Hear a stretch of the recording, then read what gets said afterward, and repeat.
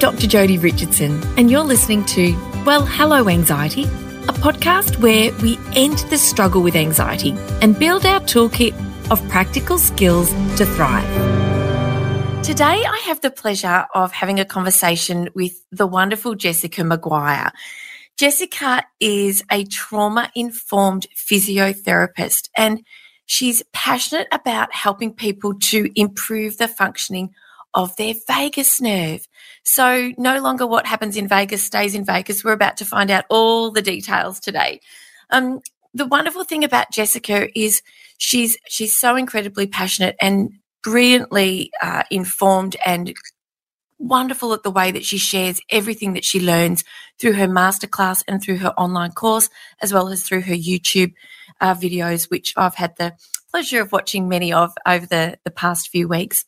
So Jessica actually teaches us, she's going to teach us a little bit about the vagus nerve today and help us understand more about how we can actually repair our nervous system, improve our stress resilience, and of course all of this plays into improvements in mental health. And of course we are here to learn more about the vagus nerve and anxiety. So Jessica, thank you again so much for sharing some of your precious time with us, and welcome. Thank you, Jodie. I'm so happy to be here. Oh gosh, let's dive in. Can you tell us about the vagus nerve, please? Can you tell us what it is and where it originates and travels through the body? Sure. So the vagus nerve is the 10th cranial nerve, which runs through our body. So it starts out at the brainstem, which if you ran your hand down the back of your head, you'd feel a little bit of a bony ridge. And if you went in from there, it starts out in the brainstem and it travels down the body on both sides, and it has fibres that go into the lungs and the heart, and then it has fibres that go under the diaphragm where there's lots of innervation to our gut, and then we also have a branch that goes from the heart up to the face. So we actually do wear our emotions on our face because of the way that it innervates the facial. It connects to other cranial nerves that innervate how we express our emotions on our face, how we listen, and also the tone of our voice. So it's involved a lot with, we could say, how we relate to other people, and our nervous systems are very much influenced by other people around us. But we can also see, particularly from the connection between the brain and the heart, that it's involved with the regulation of our physiology. So your listeners might be familiar with when you first get a fright, or you come onto, say, a scene when you're driving and you need to slam your brakes on. You might first of all go and then feel this surge of energy around the heart, which is part of the vagus nerve, called what we call the vagal brake, releasing off the heart, and also a surge of adrenaline. But we see that it's really involved with how we cope with stresses, but also how long it takes us to recover afterwards. So there's a physiological component around stress, but it also is involved with regulating our organs because of its, changes that it makes to our systems when we are stressed, like releasing off the heart. And it really is involved with how at home we feel inside of our body. And I think people can really relate to that when they're feeling anxious, or they might be feeling flat or shut down. Their home, like the actual body as a home, it doesn't necessarily feel like a comfortable place to be. And so a big part of the vagus nerve's role when we come into the state where we feel calm and centered is we come home to ourselves and the present moment. And that helps our physical health improve, our emotional health, we connect better with other people, we do our best work. So it really is it gives an understanding of how the body and the brain and all the systems are interconnected, rather than these separate parts of how we maybe used to look at ourselves.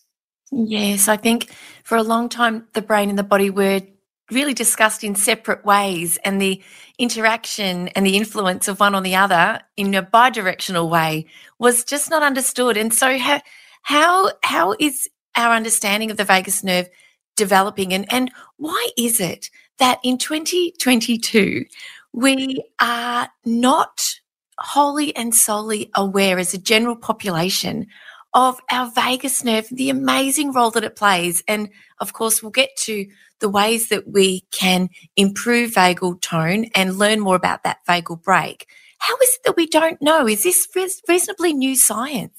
Well, it's interesting because the work of Dr. Stephen Porges, who came up with polyvagal theory, which he's done the most amazing work, but he started out with this in the 1970s. But I think what we can understand this is by looking at frameworks and models that we've had in place for health. So a lot of the older models, which I've kind of touched on already with the biomedical model, was really looking at we are a machine and we have these parts and we can just fix these parts.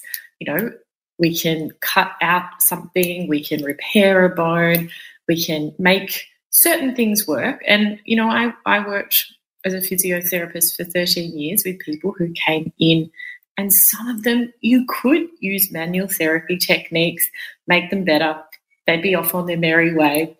But for a certain group or a certain population, that wouldn't improve their symptoms. And for me, I just couldn't sit with the fact that a person wasn't getting better in response to the modalities that I was using, and that then I didn't want to give a message to that patient of, well, there's something wrong with you. You know, if you're not getting better, well, that's on you. So for me to understand what that was led to a lot of this study. And what it's showing is that we have these changes with things like pain, things like after chronic and traumatic stress, where the nervous system becomes sensitized. And this it's not a simple explanation, but if we just say for pain, for instance, we know with persistent pain that goes on months after, say, an injury takes place and that someone's not getting better, that there are changes that we see in the brain, there are changes that we see in the way someone processes that.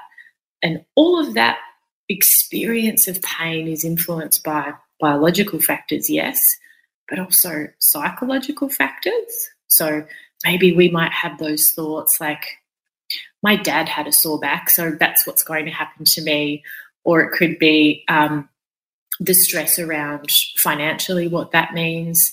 And then there's also social factors that affect that experience of pain, which is looking at what state our relationships are in or what that means, how we belong in the community, if there's a pandemic going on.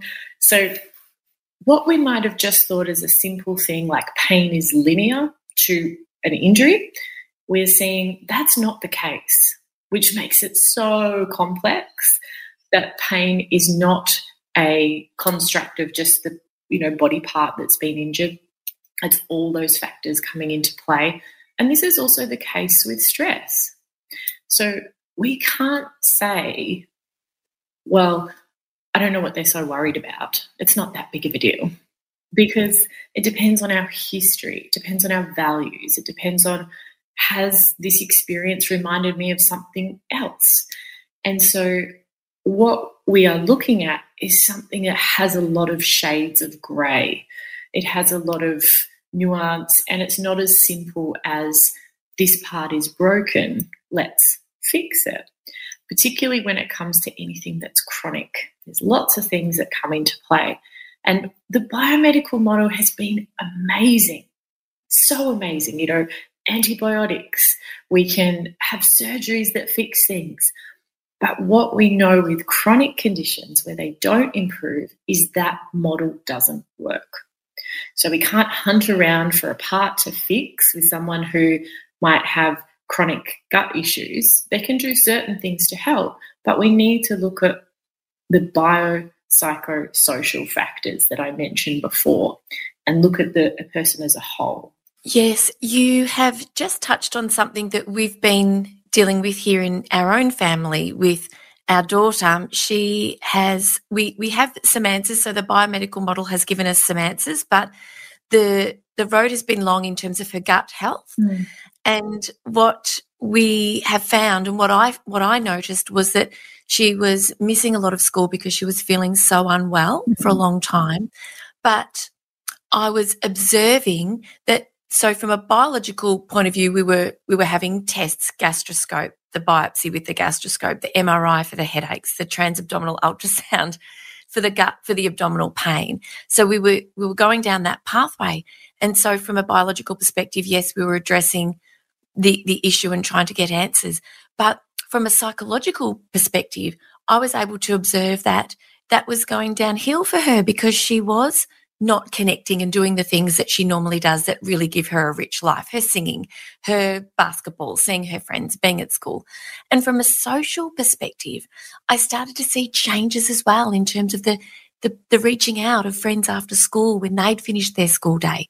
And so from that holistic perspective, I was able to, and once we knew that there was nothing really sinister, we still hadn't got to the bottom of it, but we had to work really hard and really stay very strong with the view that you have to get back to school because we're going to sort this biological problem out, but the psychological and the social challenges could exist way beyond, the time when the gut actually heals and repairs, and that has bigger implications for life as a whole. So it's so interesting that you've touched on that. That's been our experience, and I was able to sort of see it for what it was once I could have got out of the trenches. So when it comes to stress and anxiety, which can be chronic for people, could you share with us, please? I've heard, because I've watched so many of your amazing videos, I've heard you speak about how stress isn't always bad. I think that's really important. Perhaps we could start there. What's the difference between sort of how does stress differ from anxiety? I think that would be a really beautiful differentiation to make as well. And then maybe we could talk a bit more about the vagus nerve and anxiety. So that's 3 questions in one. That's all right. Why is stress not all bad, not all the time? When we look at what happens with stress, and people can probably feel this in their own physical sense, is we first of all get this mobilizing energy coming to our system. So as I said, there's the release of the vagal brake. So just to give people a little bit of an understanding with the vagal brake, if you imagine that you're riding a bicycle downhill and you would be going quite fast, so you'd keep a little bit of the brake engaged just with your fingers at the handlebars there, and you'd keep it in check, let's say, with how fast you went. Well, the vagus nerve is doing that for us all the time. So it has an effect of dampening down our physiology, where it goes from the brain to the heart, or the sinoatrial node of the heart, which is like our pacemaker. And this, from an evolutionary point of view, helped humans move from being more in fight or flight or freeze into being able to work collaboratively together, to cooperate, and that's the people who thrived. So it makes sense how it came in. But when I want to say I want to we're having this podcast interview and I'm so passionate about it and I love it, that my vagal brake will relax just a little bit, and that will let that mobilizing energy in. So, when we feel passionate, when we feel like we're working towards a goal, we want to make something happen, or it could be the state of play, where I feel that mobilizing energy, but I still feel safe, or I still feel comfortable. Well, if we were to face a challenge that required a bit more of a push, let's say I needed to deal with something, make a difficult phone call, I could let off a little bit more of that brake, and that mobilizing energy would come in, and that would help me to perhaps overcome what my fear would be around making that phone call. And then after the phone call was off, the vagal brake would re-engage. So I return back to this baseline. And what that means is that stress is really only our mind-body system mobilizing energy to help us cope or face or demands or meet challenges. And that's a good thing. It's part of life. So to allow that process where we can let the energy into our system and re-engage our vagal brake, we call that allostasis, where we come up and back down. And that's with a lot of systems in our body where we move away from the set baseline and then we come back again. And there's no harm if we do that. It actually makes us better at coping with stresses in the future. And that we would call as being stress resilient, which is what we want. And that's more important to be than stress reduction. So when people say reduce stress, is that really possible? I mean, there's so much outside of our control. If in COVID times when people said, just reduce stress, it's like, yeah, well, that's not so helpful. I can't do anything about that. So I think that's where we want to look at becoming better at, in the heat of the moment, having the skills to coax our nervous system back towards regulation. And that means being able to re-engage the vagal brake again. And if we do move into states of anxiety, for short periods of time, that's actually okay. That's what we're designed to do. But what can happen, which segues into the other part of your question, is we can have through experiences in life, such as chronic repeated stress where we don't come back to the baseline, like we spoke about, the vagal brake can stay off. So that means that I would start to go downhill a little bit faster and faster on the bicycle because the brake's not engaged. And then when I face a challenge or meet a demand, the brake comes off completely. And that's when I have this really strong mobilizing energy.